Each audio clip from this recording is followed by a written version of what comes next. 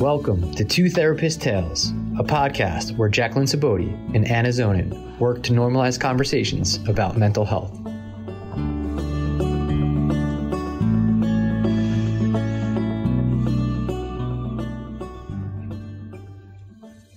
Hello, and welcome back to Two Therapist Tales. I'm Jacqueline Saboti, and today I have some amazing guests joining me. We have Beverly Mason, LCSW, she, her, and hers. Beverly received her MSW from Rutgers University School of Social Work. She is currently a doctoral candidate in her second year, again at Rutgers School of Social Work. Beverly is the director of New Treatment Program at Rutgers University Counseling Services, treating students with acute needs for concentrated mental health care, much like an IOP, but right on campus and built around an academic schedule. Beverly is the owner of a small private practice in Princeton, New Jersey, and specializes in young adults, adoption-related issues, and LGBTQIA+ issues. Zan Haggerty is also joining us, is a licensed clinical social worker who is non-binary, uses she, they pronouns, and works at a large state university as well as a private practice. Their clinical focus is on high-risk clients who struggle with chronic suicidal thoughts, self-harm, and mood lability. She also works primarily with members of the queer and trans community. And last, I have Stefan J. Simanovich. He is a licensed clinical social worker, trans man, and owner of Transforward, a private practice located in Connecticut. Stefan graduated from the Columbia University and has worked in a variety of LGBT+ affirming settings. Stefan has worked with hundreds of trans folks across ages and backgrounds and has developed an in-depth understanding of the intersection of social, cultural trauma, complex PTSD, and the trans experience. Stefan centers his practice in an uplifting trans experience by holding space for de-internalizing the harmful message or negative beliefs of self by using trauma and centered therapy like EMDR. Stefan focuses his practice on the psycho-emotional transition, guiding folks in accessing embodiment, agency, self-understanding, and internal integration. Today, we want to get together and talk all about Pride Month. I want to thank everyone for joining. Those were some really impressive introductions. And I literally feel like I'm in the company of famous people. Welcome. So, thank you. Yeah, thanks for joining. So let's kind of jump right in. I'm a little bit of like a history nerd, so I always want to know why and who and what were people doing. So I thought it could be great to start with the history of Pride Month and why is it in June and kind of what was happening and what was occurring. So anyone who wants to start and kind of has that history of the Stonewall riots and what that means for, anyone who's listening who knows absolutely nothing or knows a little bit or knows all of it. Somebody go. I tag, not me. How to find the bar. Yes. Yeah, so there was a bar, right? You want to talk about what happened at the bar? I can jump in. It was a riot. Mm-hmm. No, it started off, police would routinely raid the bar, Stonewall Inn, which was in the Greenwich Village, still is. And so essentially what happened one night in June is that all the queer people who were routinely kicked out and arrested and harassed just fought back. And the kind of rebellion continued for multiple nights in a row. And it became this sort of it kind of started, or it's what we use to identify the beginning of a movement that then later over time and through the years really formalized into what's now Pride, but what really started off as protest riots and, a pretty violent event.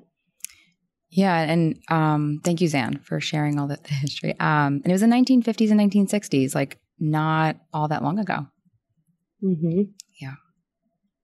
Yeah, I think it's important to note too that, a lot of the movement was led by trans people, and particularly trans women of color, which is very massive, of course, and history and the colonialism of our history. So that's definitely important to note. And I think the trans community has very much been shadowed in that way. And it's very much been framed through a predominantly cis actually, and I would say gay male perspective, white gay male perspective. There's nothing wrong, but I just think it's important to note that absolutely trans people, and particularly of color, were a huge part, in the movement in that time, and obviously to this day. So. Yes. And thanks for giving that voice here. Representing. Yes, well represented. Yes. Yeah. Yes. And this was kind of like the first group that was trying to say that the queer community could assimilate into the United States society. Which again, when we think about it not being that long ago, like I think at least for me, I'm like, that's pretty terrible and crazy. Like, 60 years ago, the queer community felt like they couldn't assimilate and were shunned and shamed and oppressed and demoralized. Still are, but we've made some progress. Yeah, and at that time they were breaking laws. I think in doing some reading myself, they called it different terms than I've seen. Impersonating another gender, I believe, is often read, and that was against the law. Wow. And so when you think about what we think about the police, think about and up against that just as a group of people without Facebook to organize them or social media to keep them together. It's a pretty big thing. So in your reading, you read that the queer community was they were told that they were doing something illegal by proposing, or the trans community were doing something illegal by proposing. Wow. A lot of New York City. Wow. Yeah. I know we kind of down in the questions, we're talking about like what progress we've made. So that would definitely be a big one. Yeah. So, we celebrate each June to highlight the efforts of those individuals that were brave and proud. And I also just think that like, are people aware that there were Stonewall riots? That's the other thing is like, we think about Pride Month and it's like very commercialized now. Like are people educated on the history and who really took, action? Yeah, no, I don't think so. I mean, that's part of the problem we have today. But at the same time, it's kind of, I think there's been significant progress, but unfortunately, the way we interpret the past, of course, impacts how we're moving about in the present, whether that's systemic levels or individual levels or interpersonal levels. So, but I think, this last year with COVID and everything that's happened, even though there's been a significant, highlight of racism in this country. Everybody intersects with that in some ways, including queer people and particularly queer people of color. So I think in a way, particularly recently, it's been rewritten in certain ways, especially this last year and 2 years in terms of people being curious of what we've learned in the past in school or other settings. So building that curiosity, I think so. Yeah, we can move to COVID. We can move to how COVID has impacted the queer community. Bev, you were great to provide some of the research. This article by Lindsay Dawson, Ashley Kurzinger, and Jennifer Cates on the impact of COVID-19 pandemic on the LGBT people. So I think that's important, really important. Let you all kind of fill in the gaps of why and who and what was going on for the community. Go ahead, Bev. You have the article. I think beyond an article, I think personally, knowing that what COVID did for everyone was to take away the communities that we built and moved about in, other than an online community. And for queer people, our communities beyond our families are life-saving, and that's not that's not. I'm not adding any emphasis to that, and I can't think of the big word for that right now. So to remove that ability and to be isolated, often isolated with non-affirming people or people that may be literally dangerous to your existence, has had a profound impact. And so creating online spaces that are safe and affirming and have been vital. Absolutely. I love that. Like really touched my heart where you were saying like for the queer community, oftentimes the community is outside of the family. And so like with COVID, like everyone was isolated, like not able to be around friends, or maybe they were, I don't know, like just groups that like, I know like we go to like dance class and that's one of our communities, you know, like we weren't able to be around those people. And so like for people in the queer community, like how further isolated were they maybe if they were, you know, at home, you know, with family that is non-affirming and not supportive. Yeah. And I think it's like COVID really highlighted something that is a really common queer experience. Like when I think about my life, right, I have a lot of privileges and I move through a lot of spaces where I know like my identities are typically affirmed, and yet still like last weekend, for example, I was away with one of my closest group of queer friends, and they're absolutely my chosen family. And how I felt that weekend is so different from how I feel moving through the world on a day-to-day basis. And so like that extra weight that you get to shed when you're with community and understanding like that is so lost. And like COVID just really robbed our community of so many spaces like that, where you might go home and, you know, like you go by a different name, your pronouns aren't honored. Someone just like completely doesn't think there's something so wrong with you. And then there are these whole spaces, groups of people, and communities that we've built where like you're so seen and you don't like you feel normal or whatever normal is, and everyone else is giving you those other messages. And so again, like just to further emphasize, right, if you are a young queer person, if you are a queer person of color, if you hold other identities that are really marginalized by society, you were really rocked by COVID, because doing it virtually also presented its own challenges, right? Did you have the space and access? Did you have the Wi-Fi that was strong enough to get into those places? And nothing compares to being in person. You know, like I think it's why last weekend was so big for me, because I was in person with my queer people, and it was just like, it's indescribable. Absolutely. And I think the points that really stuck out was like that you can just like have that like sense of like shedding, like you can just totally and utterly be yourself and not have to worry, like you were saying about, are my pronouns going to be used and respected? Like, which name do I have to use? Can I be myself? Can I dress, you know, like myself? And and there is so much loss, like doing things virtually. I think we all, as you know, social workers, have felt that, you know, through our work this past year. And just like statistics, because again, I'm a little like nerd historian researcher. From the article, LGBT people, 74% said they worried and felt stress from the pandemic, and that it negatively impacted their mental health in comparison to 49% of non-LGBT people. There were higher job loss for LGBT people, you know, which impacted income. So that was 56% for LGBT people versus 44% for non-LGBT people. And LGBT people were highly affected in their working settings. They were in healthcare and restaurants and food industries, living on lower incomes than non-LGBT people, and just experiencing stigma and discrimination related to their orientation and identity. Stefan, I know this is one that you can probably talk a little bit about. Let's just shift to like kind of what like progress we made and what needs to be done, but like healthcare for trans individuals, like specifically like access to healthcare and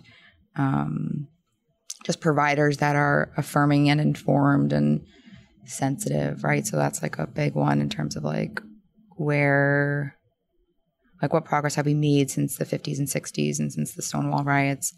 And that can be like legislation, healthcare, etc. I was thinking it's definitely had a ton of impact, and also in terms of trans people, the trans community. I think in certain ways COVID's provided easier access for people in terms of mental health care, because, you know, trans forward, you know, take Medicaid, of course, and most of the practice, I would say, is supposed to keep Medicaid. So previously, before COVID, they were not accepting telehealth.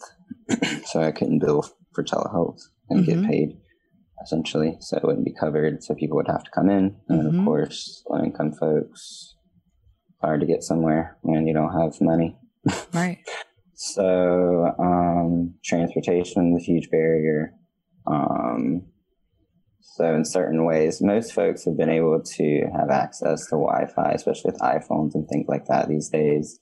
I didn't have so much an issue with that, but it has been significant in that with medical care too, because people can do telehealth for hormone services. And also there's certain company organizations like Plume, for example, is nationwide, and they provide hormone treatment for folks across the country, and that's virtual. They've probably exploited since COVID. So in saying that, I actually do not prefer this, but I do think it does provide access in that way. That has been a huge shift. I do find, though, that folks do prefer in person, of course, prefer to be in person. So do I. However, in terms of medical mental health care that is affirming, I think that since COVID's been a shift in providing access, particularly for folks of any marginalized identity, but particularly low-income people. So it's the pros and cons. I can't say it's black or white, but I do think that in general, I will say one thing. COVID has almost just escalated issues that have already been present, especially for the trans community, and obviously shifts in how and the flow of that. But yeah, the anti-trans bills that have been brought to legislation. All of the medical barriers and systemic barriers for trans people existed, even in implicit ways, with sometimes mental health providers being gatekeepers, for access to care for trans people and medical providers. And a lot of the root of that is just a lot of misunderstandings of trans people, queer people, and the intersection of gender and sexuality at large, So, it's a big battle we're fighting, but at the same time, it is important to acknowledge the small steps, of course, in 10 years, 20 years, in the last 50 years. But it can be disheartening, because we have some wins and then we have some, it's kind of like 2 steps forward, 1 step back, 2 steps back, 3 steps forward, That's kind of how I'm seeing it. And yeah, particularly for trans people, because there's just a huge, even mental health and misunderstanding of what the trans experience is and what that looks like in mental health and trauma. And so it's a big battle. But at the same time, I think obviously us that's on this podcast and affirming providers, of course, are so significant. Oh my gosh, extremely life-changing. And so honor the work that people are doing too. You use the word disheartening, right? And so pride, the word in general, right? It kind of emulates excitement and happiness and celebration, which is also part of why I love the parades. But it also it goes pride goes hand in hand with the piece that is disheartening, right? We've made progress and we have rights and there has been 2 steps forward, right? And just not to get too political, but even the last, presidential individual climate, right? Rights were lost and examined and, and it was just awful. So, right. And this is I think how we all navigate life. It's we can have pride, right? And that can represent one end, and we can have disheartening, and they can go hand in hand, and we can kind of march forward. Yeah. And I think it's the part that's disheartening to me is really related to the legislation. They had the federal law against sodomy wasn't repealed until 2005. What are you doing legislating what people can do in the bedroom? It's such a ridiculous thing, particularly when we know, statistically speaking, cis het people are the ones who are doing more sodomy than anyone else. Y'all outnumber us. That's just a fact. So it's things like that, right? Yes. And then same-sex marriage, 2015. That was, I remember it vividly. That's not long ago. Yes. And again, so zooming out, these are the most privileged folks within our community. So then you look at anti-trans legislation, and it's not only really, really limited in terms of how it's progressing, but it's being rolled back. And then we have to, I think, look at geographic privilege. I feel super privileged to be in the Northeast. If I weren't in Jersey, so much of the legislation, so much of the former administration would have really had an impact on me completely directly, and my family and the people who I care about. And so it's sort of like, until we can all feel the same like privilege that I do being in Jersey, like we're not really getting anywhere. And I think that in a lot of ways, that's why it's important to remember history, and we have like the people who are on the forefront of all of the change within our community are trans women of color.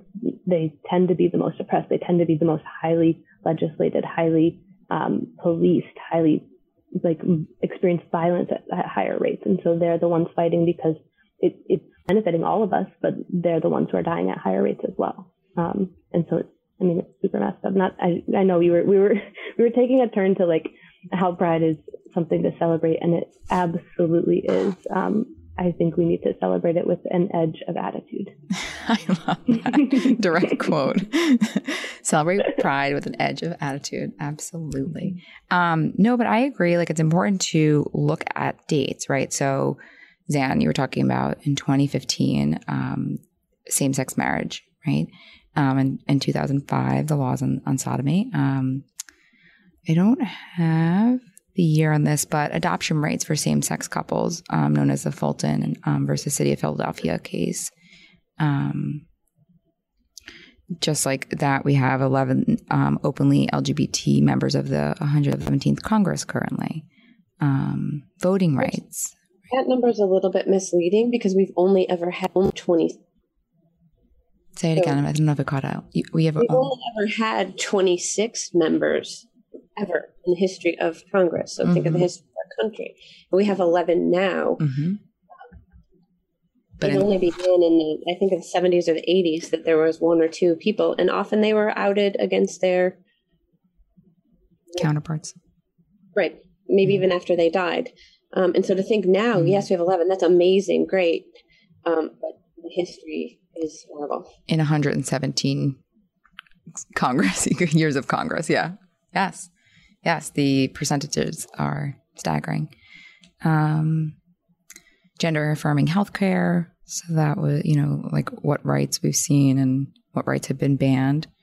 Could I add, Jacqueline? Yeah, of course, please. You can. To Zan's comment. I cut my video off because I'm going to take a risk.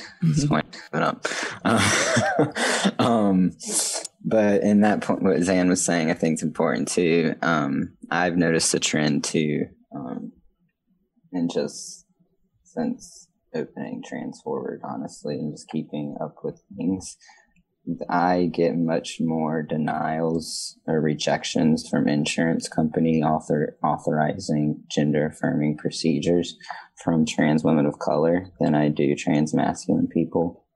Wow. Yeah, I would say I've maybe gotten one or two of all race. I would say at large, trans masculine folks get approved more than trans feminine people, I would say. And then within that umbrella, there's trans women of color get denied much more frequently. And I don't think that this is explicit, of course. I think it's just implicit bias and things that are happening. Let's just say in the context of Connecticut and Huskies these are the folk, Huskies management team has doctors that look at these letters and approve, and typically they're not trans. Actually, I would probably say that none of them are trans. And I don't know how educated these people are in trans care. They go by the WPATH standards, though, which do have trans folk on the board, but that's also embedded in this system. Anyways, without getting too off track, my point is back to Zan's comment that trans women of color it's harder to, even if, you have insurance, you have a provider that's going to write you letters, you have your letters, you have everything you need for the procedure. You submit the documentation you have, and then you get denied. I usually have to meet with them about one or two more times. And then, to give specific examples of dysphoria, which is extremely dehumanizing, by the way. And so, examples in public being misgendered or not passing because of facial features. It's just incredibly it feels like an experiment for people, like a bodily experiment, because it's really just dehumanizing in terms of objectifying someone's body. And the truth is they just need procedures because they need the procedures and it's medically necessary, but they want to deny procedures because they're not medically necessary according to these insurance companies. So I think it's just an example of how this manifests systemically, and all the parts that Anne was talking about, the oppression and how these can how it plays out. 'Cause it's just a trend I've noticed too. And I'm not, I'm one person. And this is a significant amount of trans people. And it's a pattern I've noticed over the years. It's telling that, but on to the pride note, I think, like I said, there's a lot to be done, but it's also, we've made a lot of strides at the same time. Mm-hmm. Yeah. That's all I wanted to add. That was a good add, right? Just the experience of it's very demoralizing, right? Like these are important words to say out loud. Things are disheartening for our community. Things are demoralizing for our community. Like cisgender, heterosexual individuals are not experiencing dehumanizing or demoralizing experiences on a day-to-day basis that the queer community is. It's definitely, in terms of pride, it's important in the work we do, I think, to honor ourselves too, and to maintain self-protection and self-care. Mm-hmm. So to sustain, I think that's a good term, as you were talking about pride. Pride for the self, pride for the community. Mm-hmm. I think they're very interconnected. I love that. Yeah. I think also as a cisgender heterosexual female, as myself, like as a ally, as a therapist, as a family member, as a friend, like it is my responsibility to educate and listen to the experiences of individuals in the queer community. That's how we learn, right? Like I love when my clients teach me new things. Thinking of a couple of my clients in general, but it's a privilege for me to be allowed to walk that journey with individuals in the queer community, because I can't firsthand relate, but I can hold space, and I can just simply offer my empathy and support and openness to understanding what that's like. And I think, anyone that's listening that maybe needs that nudge, like to how to understand better is simply just to listen. Just simply listen. Just have an open heart. Know you are not the expert. Educate yourself. That's what we can do. Yeah. Can I say one more thing, and then I'm not going to talk until you can say as many things as you want. That's the point. We have 29 minutes and 15 seconds left, so you can say. It's just like literally, it'll take you 30 seconds. That,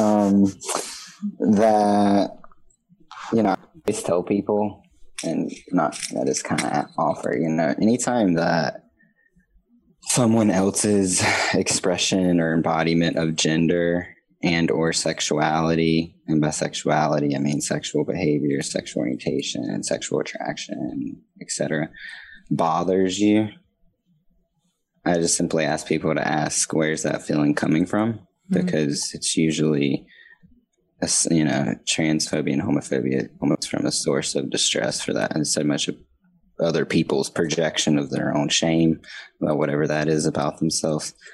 Because it's not very rational for someone to be so distressed over someone else's sexuality and gender. It doesn't really make sense. I mean, some of our brains work and our body. I mean, it's typically coming from a source of distress within that person. It doesn't mean that someone's necessarily can identify with that person. Although I think something about that other person triggers this other person, who's projecting this like fear, essentially, threat, seeing trans people as a threat, seeing queer people as a threat.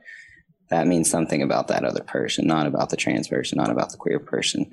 And that's not something I don't think that has to be bad either. I think that if someone's noticing a source of internal distress for themselves about somebody else's expression of gender and sexuality, I think that could just be a way to offer, okay, where is this coming from? It can just be a way to be curious about where that's coming from inside of me, without causing harm, before causing harm to either myself or to another person.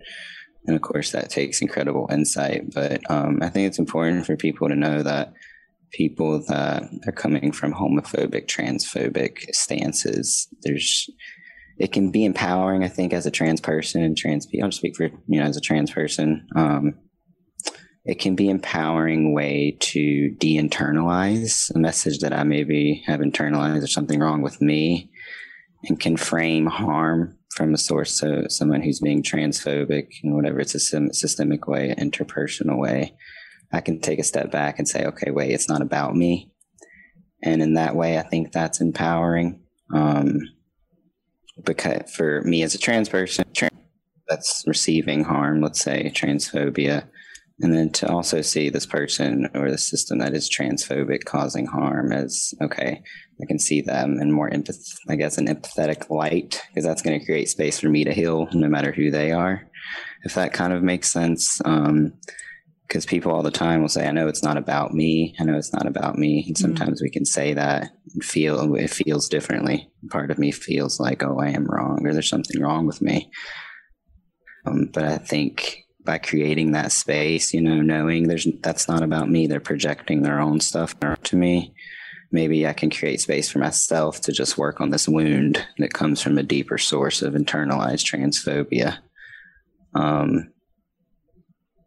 And I guess I'll kind of end with that. I mean, that's kind of how I see pride in that way, being able to reframe and sort of take harm that is being done or that has been done, that internalized pain, shame that is traumatic over the course of the lifetime. To know, okay, it's not about me. I know this happened to me as a child or throughout my whole life, but this person is somehow, some way projecting their own distress onto me. And that's a way to just create space. And of course, easier said than felt, and that's the work of healing. But I'm going to stop there. I love that, the work of healing. And also, it's a good reminder for individuals and therapists, like especially when working with individuals in the queer community, that the reminder, like it's someone else's thing to own. Like if they are uncomfortable with gender orientation or sexual orientation, that's theirs to sort out. Yeah. The other person's. Yeah. And just to piggyback off of what Stefan had said, thank you for that setup, by the way.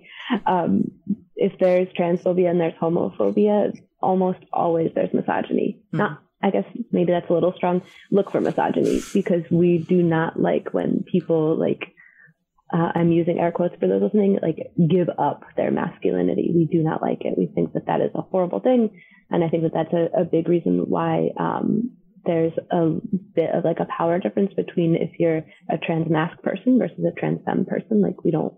We as a society really prioritize masculine manliness from a white Puritan values kind of place. And so people get really uncomfortable and squicked out when we do any kind of gender play. And they people have been trying to also legislate that since the beginning of the colonizers arriving to the U.S. and seeing indigenous folks and how the women have really different roles in different tribes, and how they have what we would consider, we being of course Western white people would consider masculine roles being taken on by people who are femme or female, and men dressing as women and hanging out with women, and maybe within their culture, or maybe I guess through our lens and language, we would consider them trans. And we still, again, the people from the colonizers' time began to immediately you've got to find God here. Here's what God looks like. Let's just separate this right out. You take off that dress, get over here, right? All of that. And it comes from a place of misogyny. And it's why women and femme folks are really bearing the brunt of this still. Toxic masculinity. For sure. I'm learning new things. I love it. I'm ooh, wait, what? Say it again. I'll listen. I'll re-listen to the podcast a couple times. But yeah, I mean, right? This is why we have to do this work. This is why we have to open our mouths and speak our knowledge and disseminate this information. It's important. We have to educate. We have to share our experiences, right? Yeah. Yeah, and I have, one quick thing, and then I'm going to also pull back. Why? I don't know why anyone is. Again, we're good on time. I'll let y'all know. So if anyone has not yet watched Pose, I can't recommend it highly enough. There's this scene in one of the season finales, and a cis guy who I think he's cis and het. He's thanking all of his gay queer friends for showing him what masculinity is, and it's the most healthy speech ever heard about masculinity, and it's so beautiful. I mean, now granted, I cried my whole way through that show, so big warning. Yeah. Watch it when you're in a space where you really can watch it and you can be surrounded and feel okay about it. And that I think is what I see a lot of pride in that. I see a lot of pride in that. I really trust and believe that that was happening in communities of color back in the like 70s and 80s and 90s. And so if I can trust and believe that it happened, then I can trust and believe that we can keep moving there. And I'd like us to get there like decades ago. And I'm still really, really committed to being part of getting there now. I love that. I'm definitely going to put that on the queue. Is it Netflix? Everything's on Netflix. HBO, Netflix or FX. FX, yeah. Okay.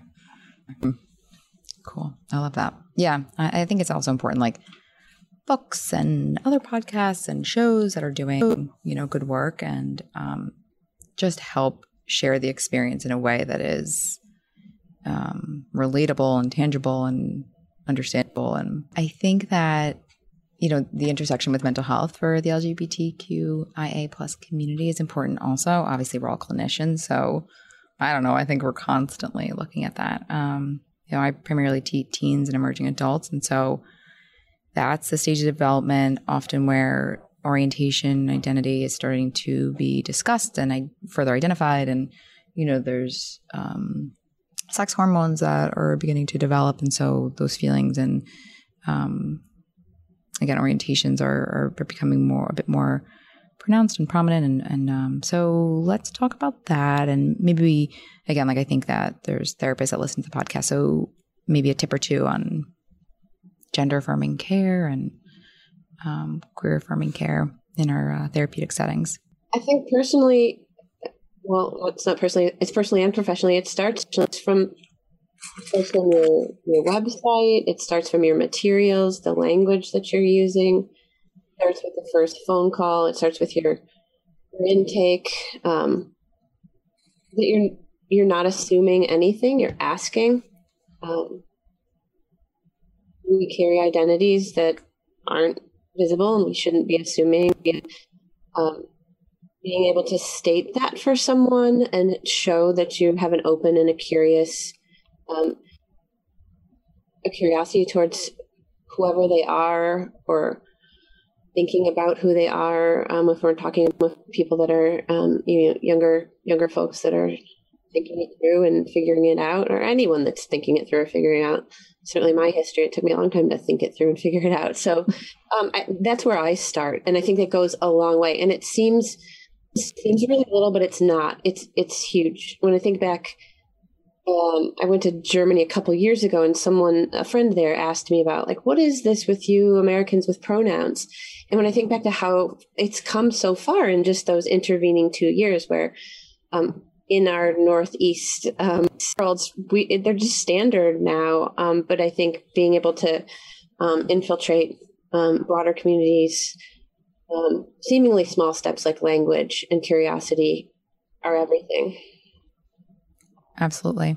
I love that reminder too. I'm like, I should really update my website, right? That's simple. Even just having pronouns on your website, or even on your next to your Zoom name, suggests I am educated, and I that in and of itself, I feel speaks a morsel, or maybe a chunk of a brownie, square out of the pan, but just says something, right? It says I know, and I'm educated enough to be sensitive and curious. Yeah, and I guess I can go next. I think what I really love about this work is that if you're a good clinician, it's not rocket science. There might be some knowledge areas where you could stand to learn a bit. If you're able to defer to client language, be non-judgmental, ask curious questions, and do some work on the back end, you're probably going to be really helpful to someone. Being able to see them as they see themselves and as they want to be seen. These are really important. So a lot of that is really just ensuring that that we don't fall into heteronormativity or binary standards, and that we don't fall into whiteness. We fall, we want to just really, really shatter what has been drilled to us. And so doing that in every session, in every interaction is really helpful. And there are kind of lots of small nuanced ways to do it. And there are some bigger ways. I think just being curious and again, deferring to the client's language. And especially if you're working with someone who's questioning either their sexual orientation or their gender identity, being careful not to push them anywhere, but really just to help them explore where they are and where, if they want to go somewhere, if they're okay where they are, normalizing that, like the not knowing. I think we have this belief that we are born as humans and everything is fixed.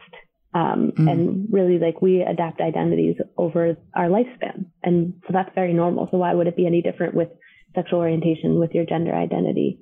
So I think some of it is just like debunking, like, this is not rocket science. This is really good care. Good. If you can provide good care, you're set. Go provide good care for us and for our people. Yeah. And like you said, simple, like, be curious, ask questions. I love the adapt identity through the lifetime, right? Like, we constantly are changing, right? Like, I'm vegan tomorrow, or like, whatever. Like, that's all accepted. Like, I think that's important too. It's like, who cares? Like, just allow people to be themselves. Why is there so much attention and energy on this, and in not good ways? Yeah. Sorry, I know vegan and sexual orientation are not the same thing. But and I think also those are good tips for clinicians that want to understand, like, how to do it differently. I think also paperwork is another important one, like just using some gender affirming language in intake paperwork. Again, just suggests that, your practice is informed and educated, and that, if you're in the queer community, beautiful, and you're an ally, beautiful, like mental health. I mean, again, like, because I'm a nerd in statistics, a project. So they did a study in 2020 among LGBTQ plus youth. 40% of youth had considered suicide, and for trans and non-binary youth, that was at 48%. Self-harming, high statistics. Generalized anxiety disorder at 68%. And 1 in 3 LGBTQ youths have reported they've been physically threatened or harmed in their lifetime because of their identity.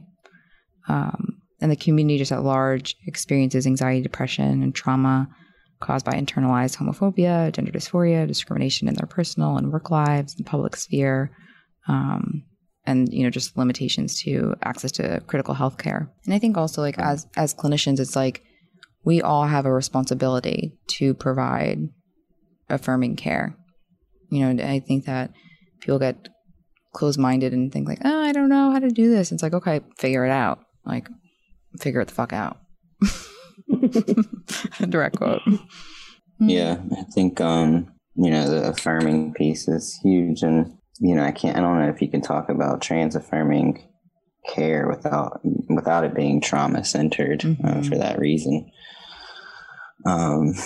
Because of internalized shame, I think is inevitable over the course of someone's life at some point, being trans. And I think in saying that, including in medical care and mental health care, I think it's important to at least consult with trans people, or at least be in some fashion, of consulting and learning of the trans experience. If someone's not trans, I think in healthcare and in mental health care, and oftentimes I'll find there's organizations that lead trans movements or lead trans healthcare, which unfortunately is dominated by cis folks, predominantly cis heteronormative white people, including research of trans people, which really distorts the research of trans people because it's coming through a framework of someone who's not trans. And I don't think there's anything wrong with that either. I think it takes everyone. But I do think it's important to have trans people in the conversation and at these tables,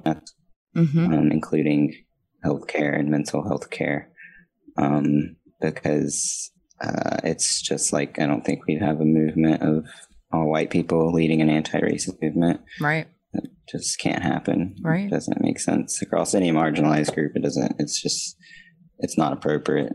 So, I think trauma-centered trans embracing, trans embracing to me is just supportive of trans people and understanding that there's nothing wrong with being trans. It's a natural way of humanity. It's a normal human condition. Gender variance is very normal. I would argue that a lot of cis people could maybe dig a little deeper in their own gender experience and what gender means to me, particularly cis men who are terrified to experience femininity sometimes. But again, this goes from harmful, toxic masculine messages. I think we're all a product of that, including cis men. Me as a trans man, I'm a product of that. And trans people have a lot to say about gender And I think that goes back to Bev's point, listening, language is so, so crucial, because trans people have so much to say about gender, just knowing. And this isn't an egocentric comment at all. This is I've learned so much from trans people. I'm trans, but trans people come from all types of backgrounds and identities and bodies and ways of being. But there is one common theme, and that is internalized shame. And that is not being seen and heard. That varies from age and background, but a very clinical theme is not being seen and heard for an authentic core gender expression for someone's life. And trans people are trans from birth, and some people may argue that, but being trans is trans. There's no pre-post. It's not a black and white experience. And I think that kind of goes against the grain of how sometimes dysphoria is framed, especially in the DSM or mental health or in healthcare. But I frame, trans affirming care and trans embracing care has to be spectrum based. It has to be in the gray. Obviously, our brains want to compartmentalize, of course, but it's not binary. And I say that to cis people too. I'd offer, exploring your own expression. What does a woman mean to you? What does being a man actually mean to you? Trans people are forced to confront this answer, question in a very profound way. What does it mean to actually be a man? And even me as a trans man, I identify, I say, as a man socially, but internally, I don't feel like a cis man. It's very, there's the social layers of gender, but there's also this essence of who we are. And trans people are not cis, and I think that's a hard thing to swallow, of course. And it's been a hard thing for me to swallow. It's taken me a long time to realize that that's only a root of internalized transphobia. There's nothing wrong with being trans. It's normal. And so that's what a huge foundation of my practice is. I'll just end there with just embracing and affirming, and holistic care is crucial, very crucial for trans and queer people. Honoring time. One last, throw it in. This is what I want people to hear as we kind of navigate the rest of June. Just something inspiring or that you kind of hold in your heart when it comes to Pride Month. I just talked a lot, but I can end with just saying embrace you. Embrace you, embrace life. There's nothing wrong with you. If you're trans, you're perfectly fine. Your body is perfectly fine. Embrace you and whatever that means for you in expression and journey. And then for cis folks, for allies, so embrace you. I think that's what that's ended with. I think it's very important for people just to look within before looking out. I think so much of homophobia and transphobia is rooted in that. So that's kind of where I leave. Look within before looking out. Yeah. Mine was just a quick quote that I came across when I was doing a little research. Is it's time for parents to teach young people early on that in diversity there is beauty and there is strength. I really liked that one. I think I would just encourage people to use this month as a time to educate yourself and to learn a little bit more. Yeah, it's great. You can see rainbows everywhere, but I think it's using that as a reminder because there is to be curious and to use it as a month where you're really educating so that you can be better allies or be better therapists or be whatever it is you're trying to be. Yes, absolutely. Yeah, and I say I vote we celebrate. This is a hard-earned month, and there's lots of fighting that we'll always have to do. And I usually very affectionately refer to myself as a humongous weirdo, and I think during this month I feel a little less weird. And so I hope that for other queer folks, you can find some comfort and community in this month and go around and like I've already had the experience of my matching rainbow watch band. I run into people hey, I like your watch band. My wife was saying the other day oh yeah, and at dinner this person who was wearing an HRC mask thanked or said, oh, I love your pride shirt, right? And so this is really a time for a lot more of that. And so be really mindful this month. This is our time, and we're always going to need to make changes and advance things, and if we don't take this time to use it as self-care and community building and self-love and just love the humongous weirdo within you, then you'll never see yourself as normal, because you are. I love that. Love the humongous weirdo inside of you. I love that. Thank you all. Next time on Two Therapist Tales, please join us as we explore what it means when relationships transition. We'll be welcoming Kim Barner, LSW, onto the podcast. And our closing quote is from Senator Tammy Baldwin. All of us who are openly gay are living and writing the history of our movement. We are no more and no less heroic than the suffragists and abolitionists of the 19th century, and the labor organizers, freedom riders, Stonewall demonstrators, and environmentalists of the 20th century. We are ordinary people, living our lives and trying, as civil rights activist Dorothy Cotton said, to fix what ain't right in our society. Thank you all for joining. This podcast should not be used as a substitute for therapy or mental health treatment. Please reach out to a licensed professional or facility if you are struggling and need to talk to someone.